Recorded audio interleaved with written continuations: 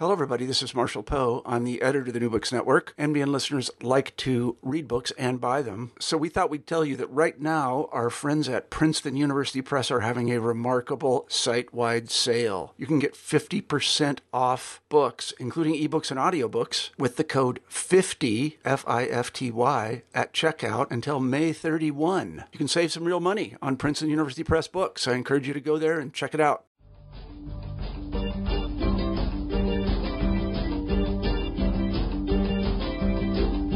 Hello, and welcome to New Books in Philosophy, a podcast channel with the New Books Network. I'm Carrie Figdor, Associate Professor of Philosophy at the University of Iowa, and I'm co-host of the channel along with Robert Talisse, Alexis McLeod, and Sarah Tyson. Together, we bring you conversations with philosophers about their new books in a wide range of areas of contemporary philosophical inquiry. Today's interview is with Justin Garson, who is Associate Professor of Philosophy at Hunter College, CUNY. His new book, What Biological Functions Are and Why They Matter, is just out from Cambridge University Press.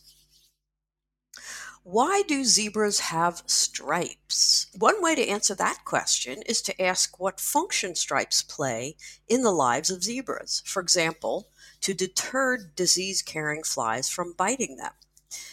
This notion of a function plays a central role in biology. Biologists frequently refer to the functions of many traits of evolved organisms. But not everything a trait causes is its function. The stripes, for example, might disorient some harmless birds, but that isn't their function. So what determines the function of a trait? And what sorts of explanations are offered when biologists claim that a trait has a particular function? In his new book, Garson defends what he calls a generalized selected effects theory of what functions are and what they do. He argues that functions can result from differential retention as well as differential replication in a population. And he says that calling a trait a function is to provide a condensed causal explanation. He provides an accessible introduction to debates regarding functions in the philosophy of biology, as well as applications of his theory to contemporary debates in philosophy of psychiatry and the philosophy of mind. Let's turn to the interview. Hello, Justin Hi, Garson. Welcome to New Books in Philosophy. Thank you so much. Thanks for inviting me. I'm looking forward to talking about your new book, What Biological Functions Are and Why They Matter. But before we get into the book itself, it's always nice to have a little bit of background about you, right? Can you say about who you are and how you got interested in philosophy, and then how you came to write Sure, this book? Absolutely. Let's see about how I got interested in philosophy. I was at as an undergraduate, I was at a pretty conventional school for a while in the UNC system, and I was interested in so many things, in philosophy and psychology and literature and anthropology, and I was terrified by the idea that I was soon going to have to declare a major. It just seemed like the worst thing that could happen. And so I ended up fleeing across the country. I ended up going to a small liberal arts school out in Washington State called the Evergreen State College. It's a really great school. It was a great school for me, a lot of academic freedom. But one of the best things for me is that you didn't actually have to declare a major. So you could just take what you wanted and then you get out with your BA in liberal arts. So that's what I did. And then I finished school and I was out for a couple of years. I think I was waiting tables. And I thought, well, this is awful. I need to be back in school. I need to figure out what kind of job I can do where I can stay in school forever and I can study pretty much whatever I want.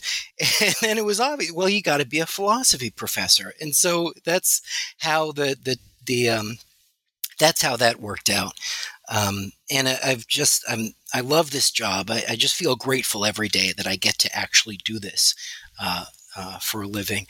So about biological functions, kind of a weird topic, but when I was in graduate school, I was very interested in philosophical aspects of psychiatry and this whole question of what is a mental illness. So suppose that the psychiatrists are arguing with one another about whether or not such and such is a mental illness is, I don't know, gender identity disorders. Is that a real mental illness, or alcoholism, or Asperger's, or I think the newest one is premenstrual dysphoric disorder.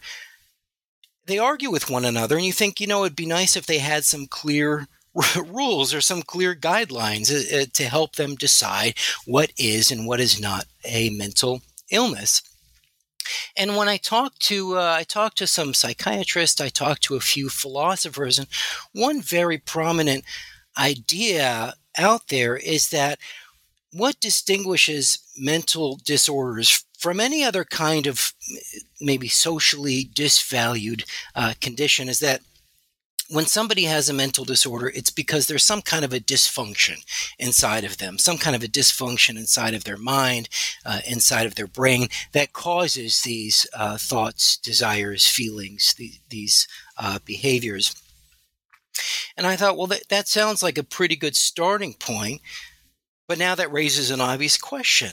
What are functions and what are dysfunctions? And in a sense, who gets to decide whose brain is functioning well and who gets to decide whose brain is functioning poorly? And I thought about it like this.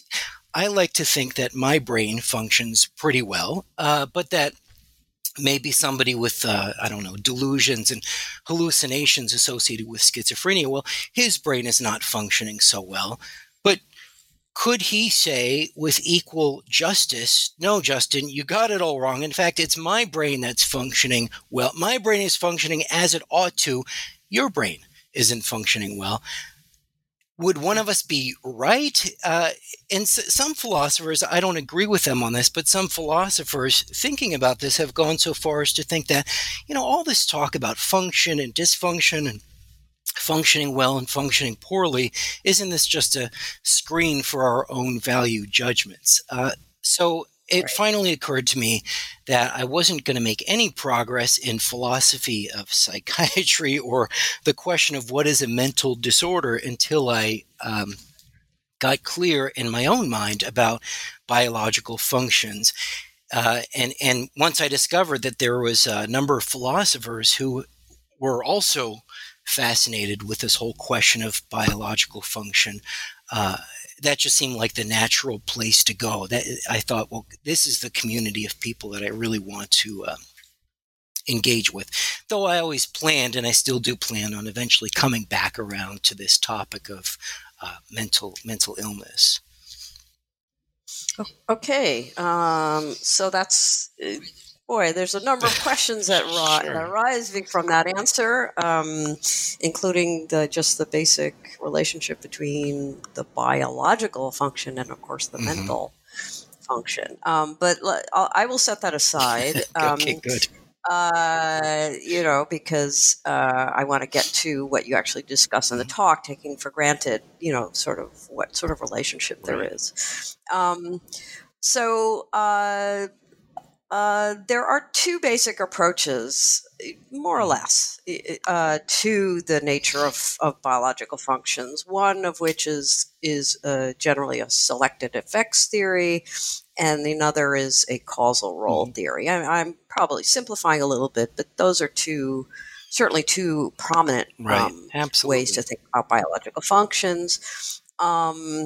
And you give what you call generalized selected effects theory. So maybe you could start us off by explaining what these two main or dominant approaches are, and then how your theory differs from sort of the how it falls within the camp of the selected effects approach. Absolutely. Okay. Wow. Let's see. Well, I would even start before getting into the selected effects theory and the causal role theory. It might be useful just to take a minute to lay out the basic problem context that's motivating these these different theories. But I think philosophers, since the 1950s and 1960s, have seen a couple what seem to be very basic puzzles about the ordinary biological use of function. And I should just say, when I write about biological functions, I decided, okay, the best thing for me to do is to forget about controversial function assignments, forget about things like psychiatry and mental illness, and just focus in on basic biology. The function of the heart is to beat. What do they mean by that? The function of the liver is to detoxify the blood. Or there's one that's becoming my personal favorite, which is the function of zebra stripes. And when I was writing this book, I wanted to have a nice example of something that wasn't totally obvious and kind of interesting. So I thought, okay, I wonder what biologists think the zebra stripes function is. And what I discovered is that they have no idea, that they've actually been arguing about precisely this issue for centuries. And some biologists think that the function of the zebra stripes is camouflage. Some of them think it has to do with thermoregulation, with cooling. But there's this more recent idea, and I'll use this as my canonical function statement. There's this more recent theory that the function of the zebra stripes is to ward off biting flies.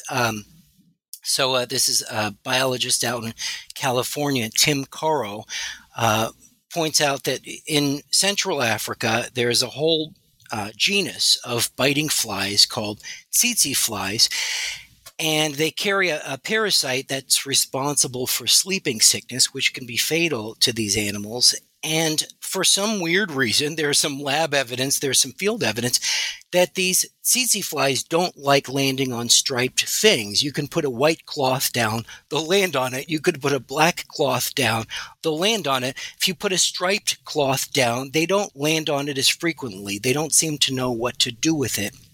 I don't know why that is. Maybe they don't recognize it as a. Is that an optical illusion for them? I have no clue. I don't know. I'm fascinated.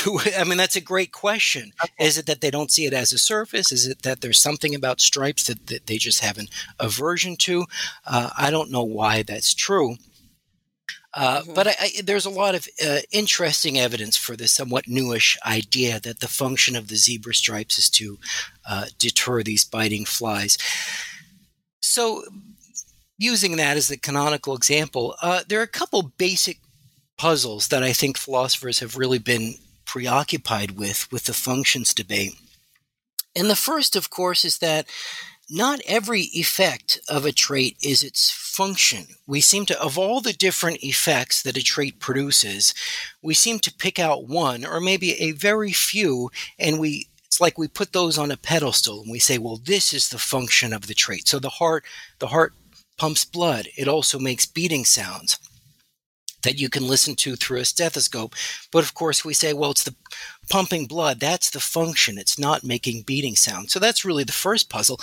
Why do we pick out one specific effect? What's the principle that leads us to pick out this one effect rather than some other effect as the trait's function? Another puzzle is this issue of dysfunction or malfunction. A trait that has a function can typically malfunction or become dysfunctional. So morbid example, but if my heart seizes up, if I go into cardiac arrest, we generally wouldn't say that my heart doesn't have a function anymore. We would say, no, it's a heart. It does have the function of pumping blood. It just can't perform that function. It's dysfunctional or it's malfunctioning. But here's the third and the last big puzzle, and this is the one that I really get hung up on, which is that sometimes, at least when biologists attribute functions to traits, they seem to be trying to explain why the trait exists. So when Tim Caro wrote a paper called The Function of Zebra Stripes, it was clear from the context that he was trying to explain why zebras have stripes. How did the zebra come to get its stripes? There's some kind of a causal or historical dimension to function statements. I don't know if function statements are always used in this causal explanatory way, but at least sometimes that seems to be the gist of a function statement. When we say that the function of the zebra stripes is to deter biting flies, it seems that we're trying to explain why zebras have stripes. And that's a puzzle that a lot of philosophers have noticed. How is it that the effect of the trait, deterring flies, explains the existence of that very trait? So all that's just by way of setting up the basic problem context. Now, in that context, and I hope I'm going to be fair to both sides here, despite the fact that I do have a little bit of favoritism. In the 1980s, you had two different people independently of one another come up with the selected effects theory of function. That was Karen Neander and Ruth Millikan. And both of them said that the function of a trait is whatever it was selected for by natural selection. Some people don't like this phrase, but I'll say it anyway. You could say the function of the trait is whatever natural selection designed it for, whatever natural selection put it there for. And I think the real beauty of this, it's a very simple point of view. I mean, there are some bells and whistles, but it's a pretty simple view. And I think the beauty of the view is that it resolves all of these puzzles about function in a very simple and elegant way. So the first one, not every effect of a trait is its function. Why do we pick out one effect or a handful of effects and call those the trait's function? Well, the reason that we say that pumping blood is the function of the heart, not making beating sounds, is that that's what natural selection designed it for. That's why natural selection favored hearts. Similarly, if we want to explain malfunctioning or dysfunction, at least conceptually, it's very easy to understand. That's because whether or not a trait take a heart, whether or not a trait has a function, depends entirely on its history. It depends entirely on how evolution unfolded. Whether or not the trait can perform the function here and now, of course, depends on its inner mechanism, on its environment. So at least conceptually, it's easy to understand how a trait can have a function due to its history that it's unable to perform. And one consequence of that is that I think statements about dysfunction are actually very objective scientific statements. They're as objective as stating that something is an adaptation. And then finally, this to me was really the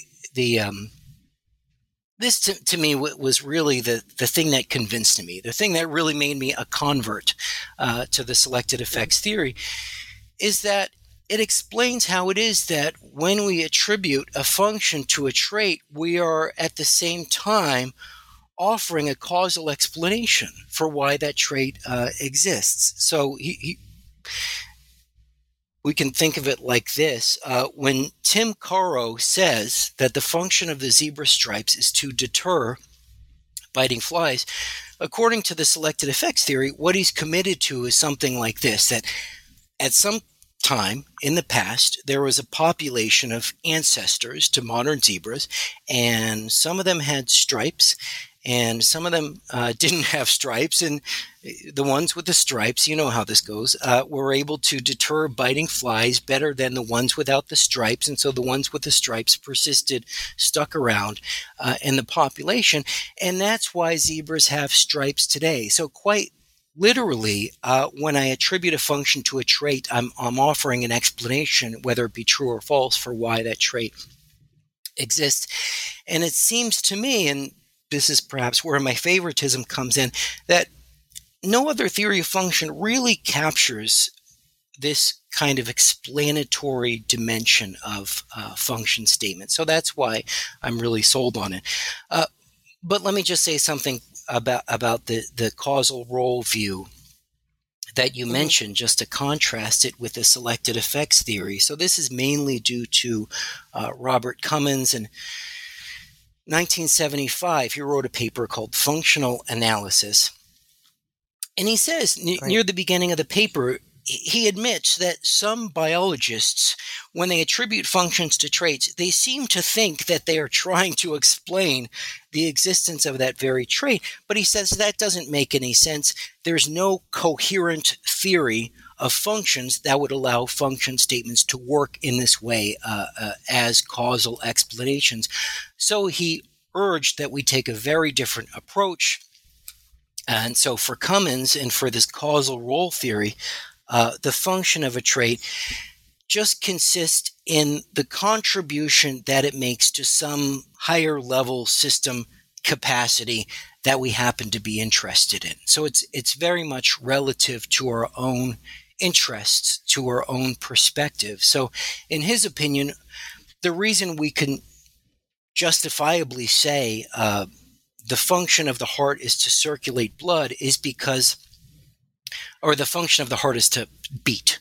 And that's because the beating contributes to some higher level system capacity, namely the circulating blood, and that's what we're interested in. We're not, in his view, trying to explain the existence of the heart. We're not trying to explain why it's there. And one problem with his view, and again, I'm not going to harp on what's wrong with his view, but I'll just one famous issue with his view is that in some ways it seems to be overly liberal in the way that it gives out functions. So suppose I happen to be interested in the way that the body makes different kinds of sounds, then given my interests and given my perspectives, it would make perfect sense. I would be justified in saying that the function of the heart is to make a certain thumping sound because that's how the heart contributes to the sounds that the body makes in general. So a lot of people have pointed out that it makes functions very perspectival. Some people think that's problematic, but Cummins and his followers don't think that's problematic. It's just a consequence of his view. Right. Well, okay. So you are going to give, or you do give a what you call the generalized selected effects. So how does your version of it go? Good. Yeah, thanks. That was the second part of your question.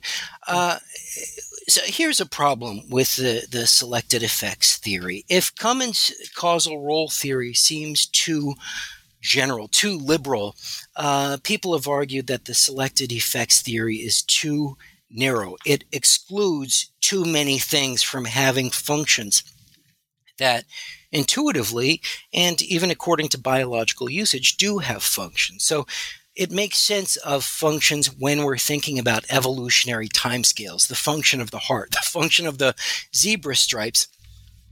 But of course, psychologists often make function statements that seem to have nothing to do with natural selection. So you might say something like, the function of the rat's pressing the lever. The function of the rat's lever pressing behavior is to get some food. That seems like a perfectly sensible, legitimate function statement, but it's not. There's not like a mechanism in the rat's brain that was designed by natural selection to push a lever when it's hungry. Similarly, in neuroscience, as I'm sure you're very aware, it seems that neuroscientists are perfectly comfortable attributing functions to parts of the brain that most likely did not evolve by natural selection. So when I've read about reading ability, some people say, well, there's this area in our brain, what is it, the fusiform gyrus, and that one of its functions is to help us, say a native English speaker, help us determine what sequence of letters constitutes a potentially genuine word in which sequences of letters are nonsensical. And it seems to me that neuroscientists generally would be comfortable attributing functions to parts of the brain in terms of how they contribute to reading ability. But if reading ability wasn't shaped by natural selection, then it seems that the selected effects theory couldn't say anything about that. So that's one issue. So a handful of people, and I'm kind of in this minority tradition. Ruth Millikan pointed this out.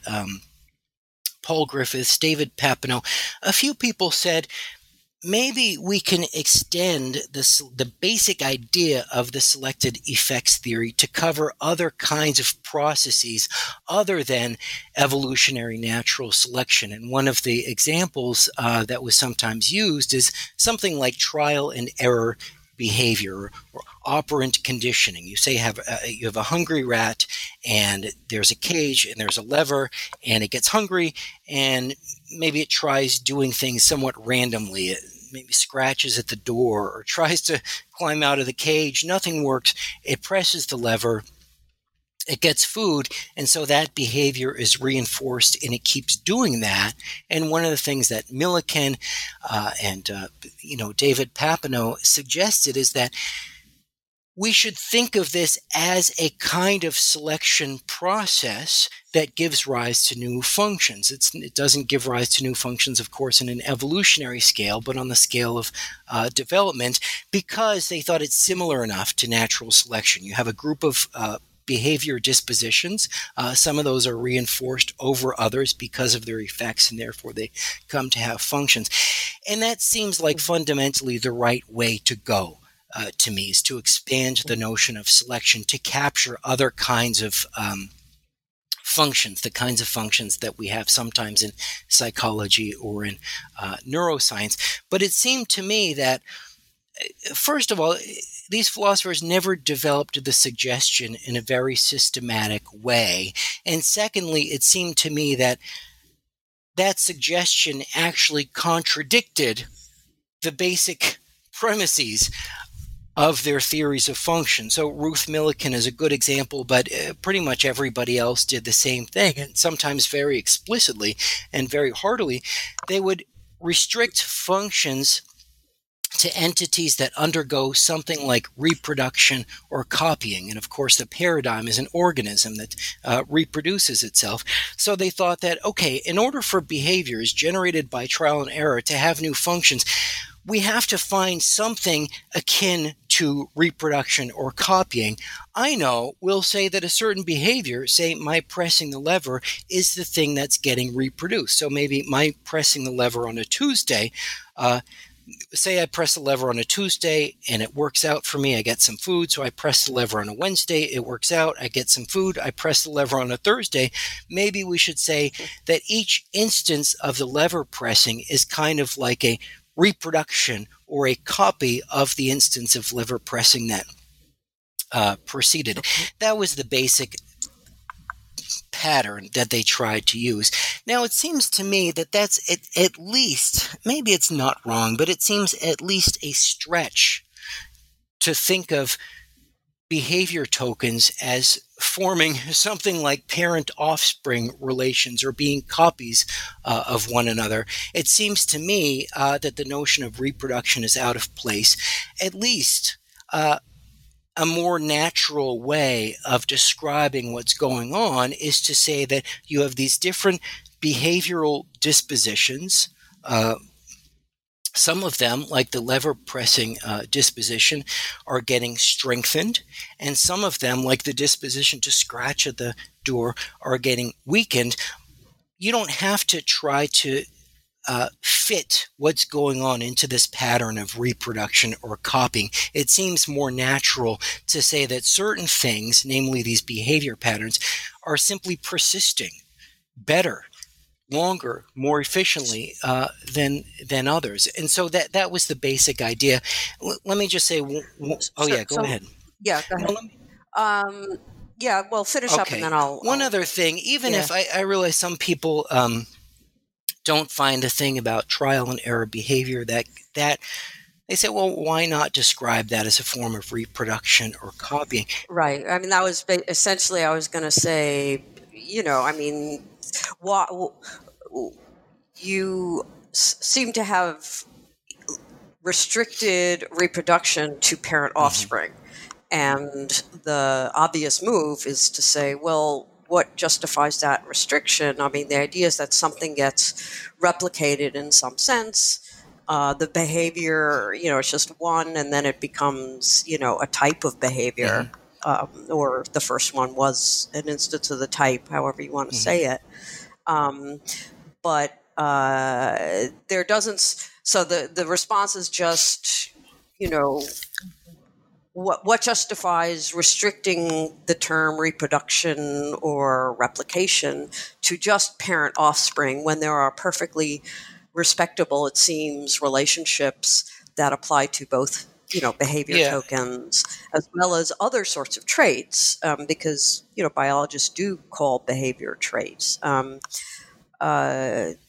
I mean, aren't you Right. the one who's being a little bit too, defining things the way you want? Right. I understand that. And so let me give a different kind of example than the trial and error. The trial and error one was just to start warming up your intuitions, Yeah. but it was not meant to be the knockdown kind of argument.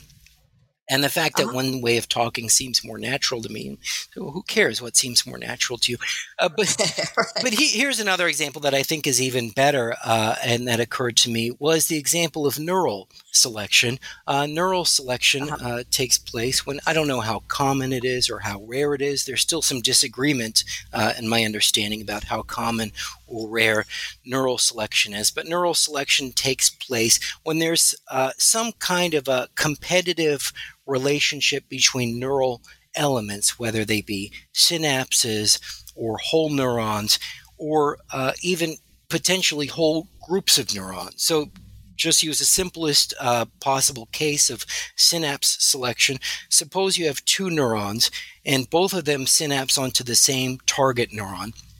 And suppose one of those synapses has some useful downstream effects, synapse A and synapse B. Synapse A is good. It has some useful downstream effect. Synapse B does not have a useful downstream effect. One possibility is that synapse A is going to be retained and synapse B is going to be eliminated. This kind of thing happens in the neuromuscular junction. It's part of my understanding. It's part of the formation of these abnormal ocular dominance columns. But the point is that it seems to me that that should be sufficient for giving rise to a new function. If one synapse is retained because of some useful effect and another synapse is eliminated, it seems to me that that should be enough. And it doesn't just seem to me that that should be enough. It seems to me that you could argue on the basis of I guess, first principles, if you will, that anybody who accepts the selected effects theory of function, which restricts functions to entities that undergo something like reproduction or differential reproduction, should also, for the same reasons, accept this more general point of view where I can give functions to things not merely because they undergo something like differential reproduction, but also because they undergo something like differential persistence. And I think that when you broaden functions to include differential persistence, you suddenly have a much more natural way of explaining functions, not only in this evolutionary framework, but at least some functions in psychology and some functions in neuroscience. And I think that's a real game changer in some ways. I think it really changes the conversation, and I think it has a lot of interesting implications for other debates and disputes. Okay, so just to be clear, I mean, where say Millikan and Papineau Griffiths might say that the behavior reproduces or replicates, you would just say, well, no,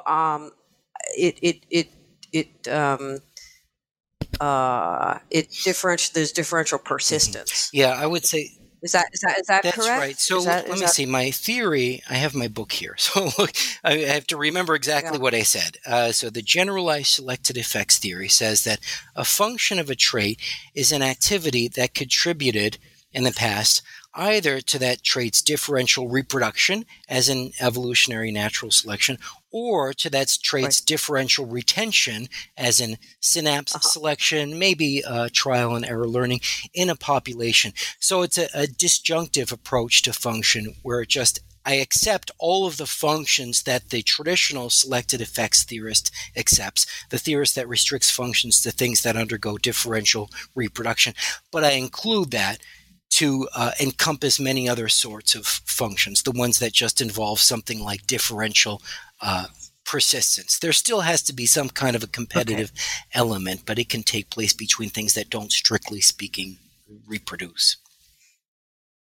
Right, and so for you, the reproduction part is a historical, evolutionary historical property. Yeah, that's right. That's right. And I think that the reason, I mean, it's complicated because there are a few reasons that some people have actually been. It wasn't just a slip or an accident that they restricted functions to things that undergo differential reproduction rather than just persistence. Some people have argued this very explicitly, that functions require reproduction. Ruth Millikan, in her 1993 book, The White Queen Psychology, there's a point where she says, if you don't restrict functions to things that undergo some kind of reproduction or copying, you're going to have a view that's so liberal it's going to be totally out of touch with the way that biologists actually speak. And Peter Godfrey Smith makes a similar remark in a 1993 paper. He says very explicitly, we've got to restrict functions to things that undergo something like reproduction or copying, or else we won't be able to stave off all kinds of absurd counterexamples. So a big part of the book is explaining how you can make this move. You can broaden functions to include all of these other kinds of domains like neuroscience and psychology, and you don't succumb to all kinds of absurd or trivializing counterexamples. Okay, good. So you also so the selection here is at the population level, right? I mean, there's sort of three elements to your generalization: the reproduction, differential retention or persistence in some way, and then population. So could you explain that aspect? Because and in particular because you say that, to ascribe a function to some trait is to give a condensed causal explanation. And, and selection over natural selection anyway, over evolutionary timescales, is defined over populations, not individuals. And so, there seems to be, there needs to be some sort of clarification as to the sense in which natural selection, functions defined at the population level are causal explanations, as opposed to just in some way causally relevant. I mean, I take it this is one of Cummins', the causal role points is, you want on their view, you want to say what is being contributed by a particular trait to the current operations of the organism. And that's a very clear sort of causal relationship there. But once you start talking about populations, it's more difficult, right, to see how function talk in terms of selective effects are going to provide what you call condensed causal explanations. So could you say something about the population level, feature of your theory, and then how these descriptions provide causal explanations? Yeah, absolutely, and that's a great question. So there are really two parts, I take it, and one part is easy and one part is hard. One part I think I can give a pretty good answer, and the other part I probably will not give a very good answer, maybe not a very satisfying answer.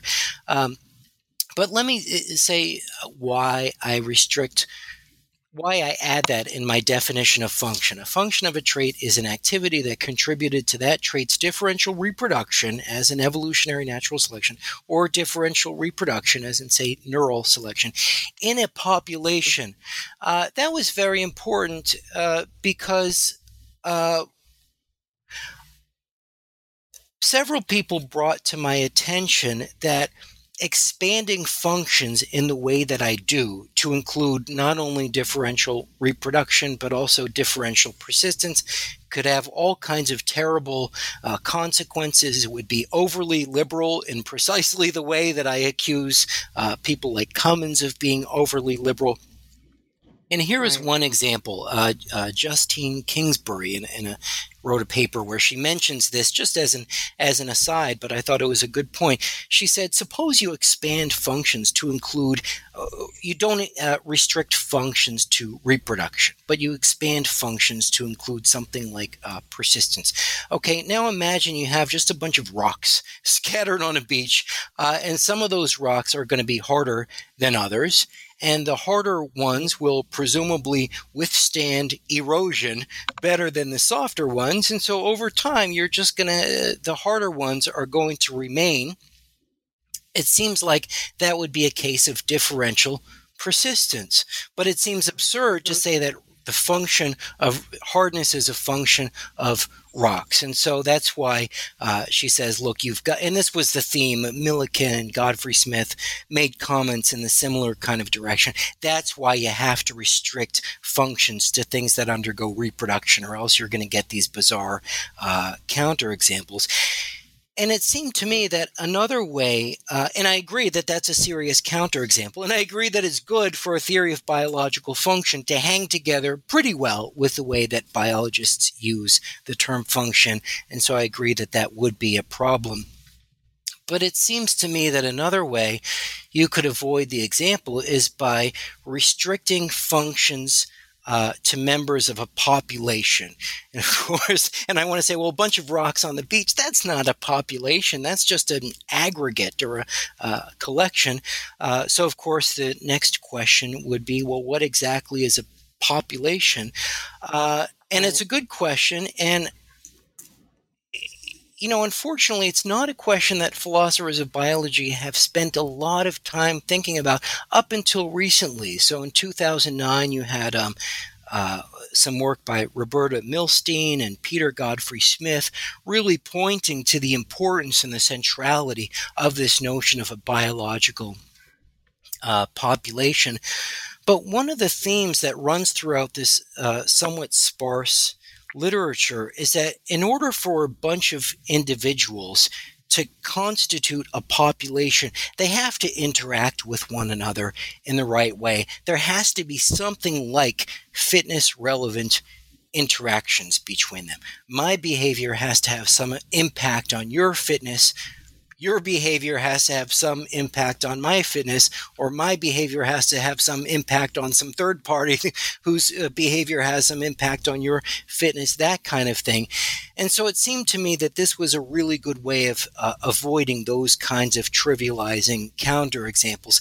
Even with this very minimal conception of what a population is, I think we can say that a bunch of rocks on the beach, that's not a population, because there's nothing analogous to fitness-relevant interactions. It's not as if the rate at which one rock erodes has some impact on the rate at which other rocks erode. So I think that if you demand that there be some kind of an interaction between these entities, some kind of a fitness-relevant or a persistent-relevant interaction, you can avoid a lot of those trivializing counterexamples. And people have come up with other counterexamples that are somewhat more sophisticated, but I think that if we really dig into this notion of a population and explicate it sufficiently, we can avoid the worst of them. So that's why I say that.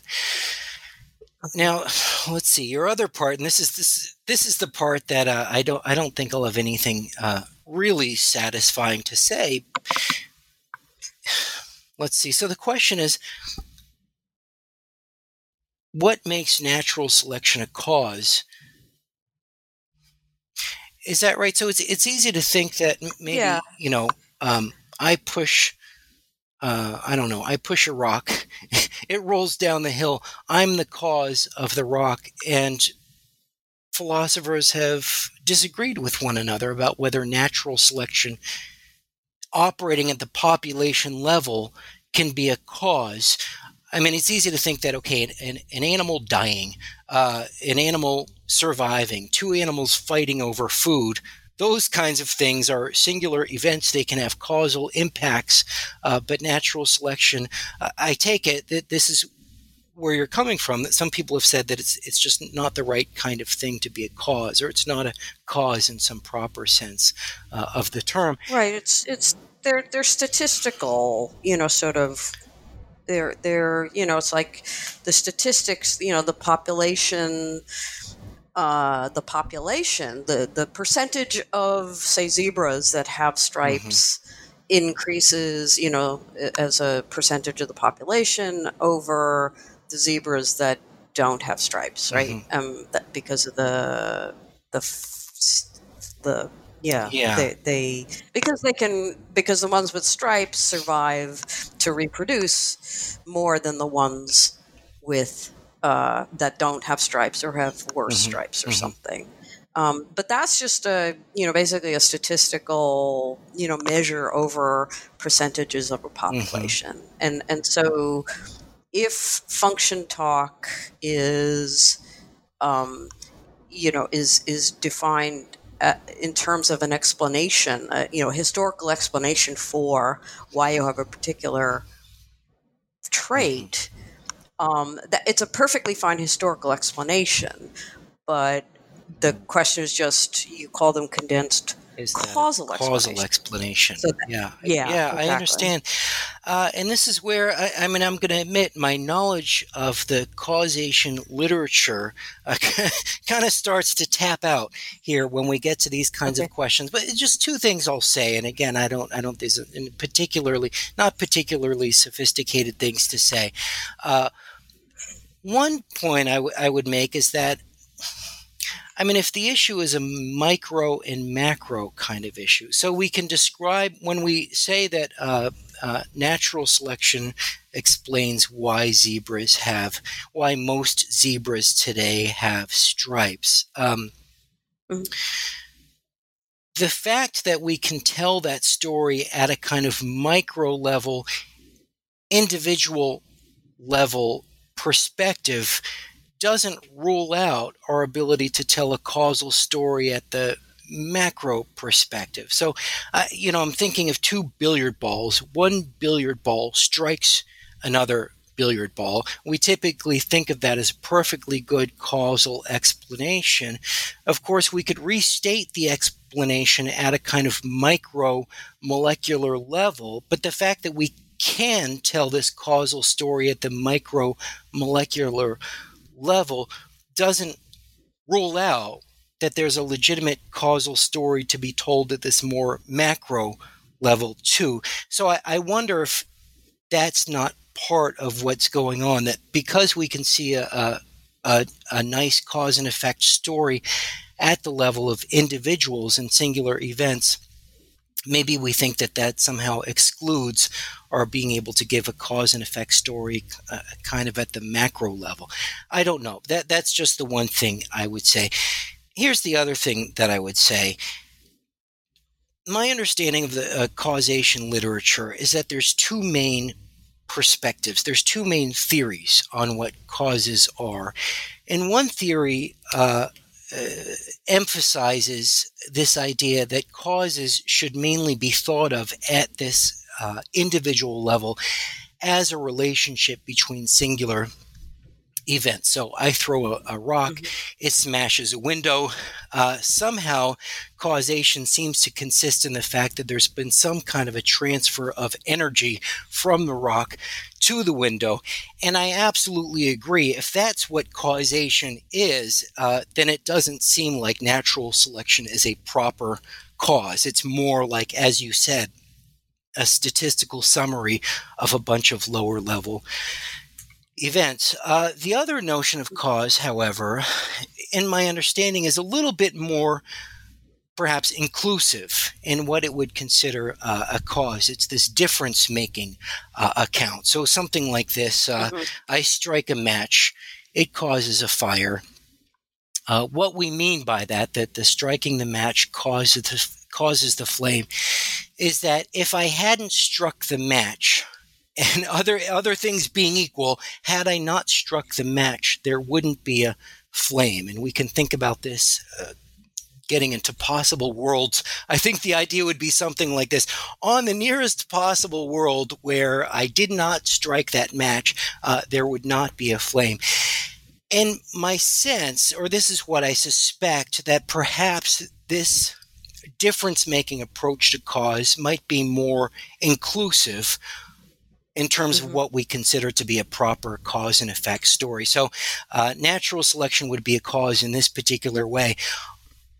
On a nearby possible world where stripes do not deter tsetse flies, zebras would not have stripes. I think that the difference-making perspective would consider that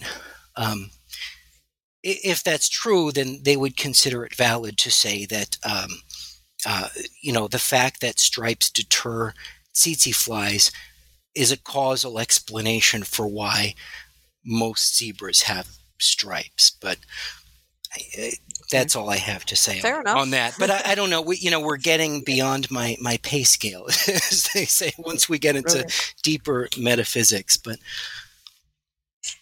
okay, well, that's fine. I had this other thing. I'll just say this. I had some of the reviewers when I for my book. I first said that functions are typically restricted to parts of organisms rather than whole organisms. So we say that the zebra stripes have a function, but we don't say zebras have a function. And immediately they had a very good question. What do you mean by a part? And what exactly is the relationship between a part and a whole? And I thought, oh no, I've gotten into deep trouble now by bringing in this stuff about parts and wholes. So I managed to say something different that didn't raise the same flags. But it's kind of an awkward situation when you're trying to skirt some of these bigger metaphysical issues about the nature of parts and wholes or the nature of causation. Right. Well, these are difficult problems for everybody, I think.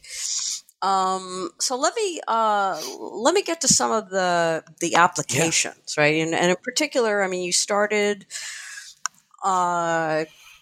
your own personal sort of motivation came from philosophy of psychiatry and definitions of mental disorder, dysfunction. And in one of the chapters, towards the end, when you talk about, applications of your theory, one of those primary applications, of course, is to the philosophy of psychiatry and determining what are mental disorders or dysfunctions and what are not. And as you also mentioned, there's a whole stream of thought here. At least one important part of this debate is the idea that what people will call a function or dysfunction is a highly relative, interest relative, culture relative, society relative matter. And a frequent case here used is the fact that I forget which DSM 4, 3, whatever, classified homosexuality as some sort of a disorder, right? I mean, that's kind of the classic case in this. But much more in nowadays, right? You've got the deaf community saying, we're our own community, and there's nothing. We don't have a dysfunction or anything. We're just, different. I mean, that's simplifying, but that's the basic idea. So can you say a bit about your approach, given your initial motivations? Can you say a bit about your approach to the classification of mental disorders or dysfunctions, and, specifically how your theory helps or how it provides some sort of an answer to these debates? Yeah, absolutely. Those are both really good questions. I mean, one is that this one thing you raised closer to the end is that this notion of dysfunction can have a really strong negative negative association or connotation. We think saying something is a dysfunction sounds like, if we say being deaf or hard of hearing stems from a dysfunction, it sounds like we're potentially saying, people who are deaf are somehow defective, or that they're broken, or that they're deficient. There's something wrong with them when we ought to change them, which is a pretty awful thing to say. So the first thing that I would say about that is that my view of function and dysfunction, it is meant to be a naturalistic kind of approach. I do think that there is I don't know what the facts are, but I do think that there is a fact of the matter, as they say, about whether deafness or being hard of hearing, say, does stem from a dysfunction or doesn't stem from a dysfunction. But in my view, I try to separate as much as possible this question of whether something is functional and dysfunctional on the one hand from whether it is good, desirable, something that we should strive towards on the other. So for me, if it's true that, say, being deaf or hard of hearing stems from a dysfunction, that wouldn't imply anything, socially speaking. That wouldn't imply that it's somehow undesirable to have, or it's something that we ought to intervene on, or it's something that we ought to change. And it seems to me that some of the objections that people have raised regarding my notion of function and dysfunction stem from the fact that in their mind, saying that something is dysfunctional is just so closely connected to saying that it's undesirable, it's bad, it's something that society should stamp out or eliminate. And I certainly don't want to embrace any of those kinds of explicitly normative or political agendas. And then the second thing is this about and it drives me crazy when people throw around the dysfunction label in a very, kind of lazy way. So maybe you turn on Dr. Phil, not that you would watch Dr. Phil, but you turn something on like Dr. Phil, and maybe they're talking about somebody who's an exhibitionist, and they have a psychiatrist on, and the psychiatrist says, well, everybody knows that the exhibitionist, that comes from a brain dysfunction. I hate that stuff. I hate when the notion of function and dysfunction is thrown around in this very loose, casual way. But here's where I think the biggest payoff for my view is when it comes to thinking about mental illness and mental disorder. The view that I'm really opposed to is this idea that in order for something to be a mental disorder, there has to be some kind of underlying dysfunction. And the philosopher that I really have used many times as a foil for my writing is Jerome Wakefield. Wakefield has he calls it the harmful dysfunction analysis of disorder, and in his point of view, in order for something to be a legitimate mental disorder, it has to stem from some kind of a dysfunction. Now, he and I are in agreement about one thing, namely that functions are selected effects. He accepts the selected effects theory of function, as I do. So but he restricts functions to selection in this in the sense of evolutionary natural selection. So in his view, quite literally, in order for something to be a mental disorder, there has to be some kind of a mechanism inside the person that fails to perform its evolved functions. Mental disorders are evolved dysfunctions. And that just seems like far too narrow a way of thinking about mental illness. One of the criticisms that people have often raised against Wakefield is what sometimes called the mismatch objection. I didn't come up with this. I wish I had, because I think it's so clever. And the question is,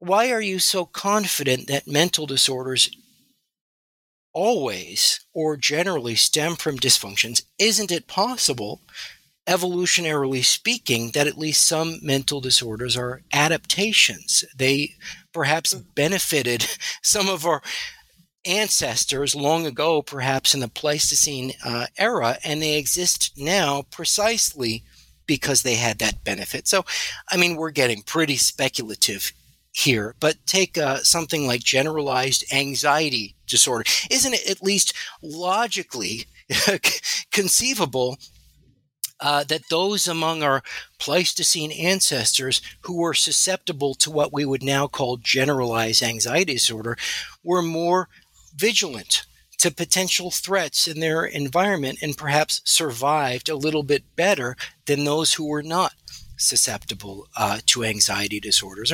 There's plenty of psychologists who have speculated about the evolution of depression.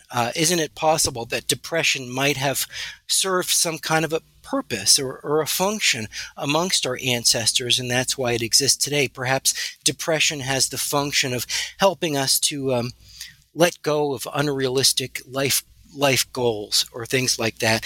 So it seems to me that Wakefield is mistaken by insisting that mental disorders have to stem from biological dysfunctions.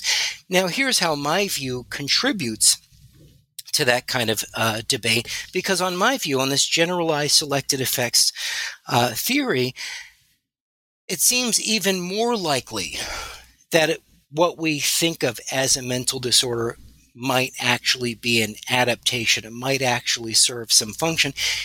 And that's because I recognize many more function bestowing. In my view, there are many more ways that something can acquire a function than on the traditional selected effects theory. So I'll just give a simple example to convey the point, probably overly simplistic. But suppose you have like a young boy who grows up in a very abusive household, and suppose he acquires certain psychological, behavioral dispositions that are consistent with that. He becomes hostile. He becomes susceptible to violent outbursts. Maybe he uses a broken bottle in a fight. He has the kinds of symptoms that psychiatrists would classify as conduct disorder.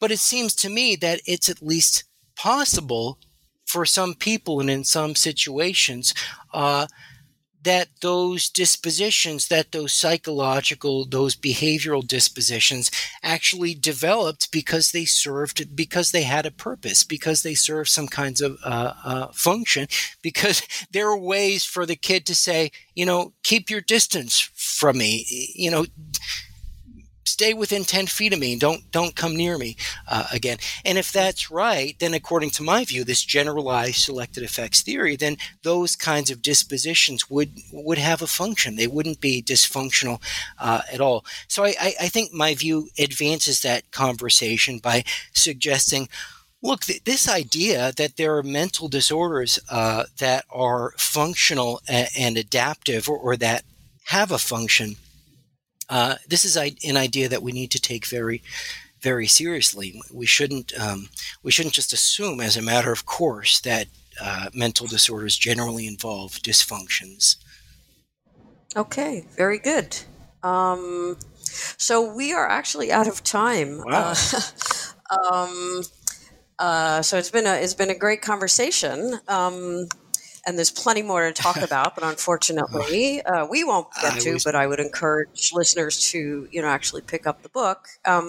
So just to close, for very briefly, what's on the horizon for you? Are you doing follow-up work, or again, this is just a quick. I get it. I'll try to stay within 2 minutes, but I will. I promise. I'm on sabbatical now. I'm very fortunate. So I'm on sabbatical until next September, and I'm actually working on that follow-up book about mental illness and philosophy of psychiatry.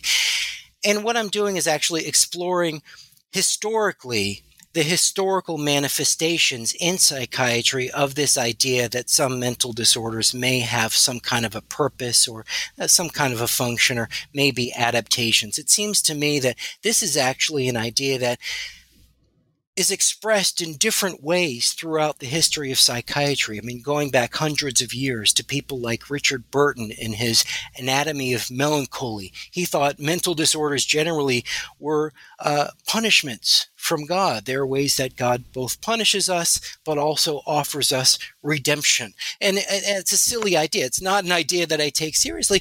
What I find fascinating, though, is that for hundreds of years, psychiatrists have been at least aware of and sensitive to this idea that a lot of the things that we think of as mental illnesses might have some kind of a purpose or a function or adaptive value that we've overlooked. So it's a historical book that tries to explicate, to trace out that way of thinking through psychiatry's history. And I hope that my goal in doing that is that when you see kind of historically how many people have adopted this view that mental disorders have some kind of a functional or adaptive or purposeful significance, then that will really start to change our perspective, and it'll make us less likely to just assume as a matter of course that mental disorders must involve some kind of a dysfunction. Okay, very good. Well, I wish you luck with that, and Thank you. And have a great sabbatical. Thank you so much. I appreciate it. Yeah. So anyway, so we should go. But thank you again for taking the time to talk on New Books and Philosophy. All right. Thank you, Carrie. Bye-bye. You've been listening to my interview with Justin Garson, Associate Professor of Philosophy at Hunter College, City University of New York. His new book, What Biological Functions Are and Why They Matter, is just out from Cambridge University Press. I'm Carrie Figdor. This is New Books in Philosophy. I hope you enjoyed the podcast, and thank you for listening.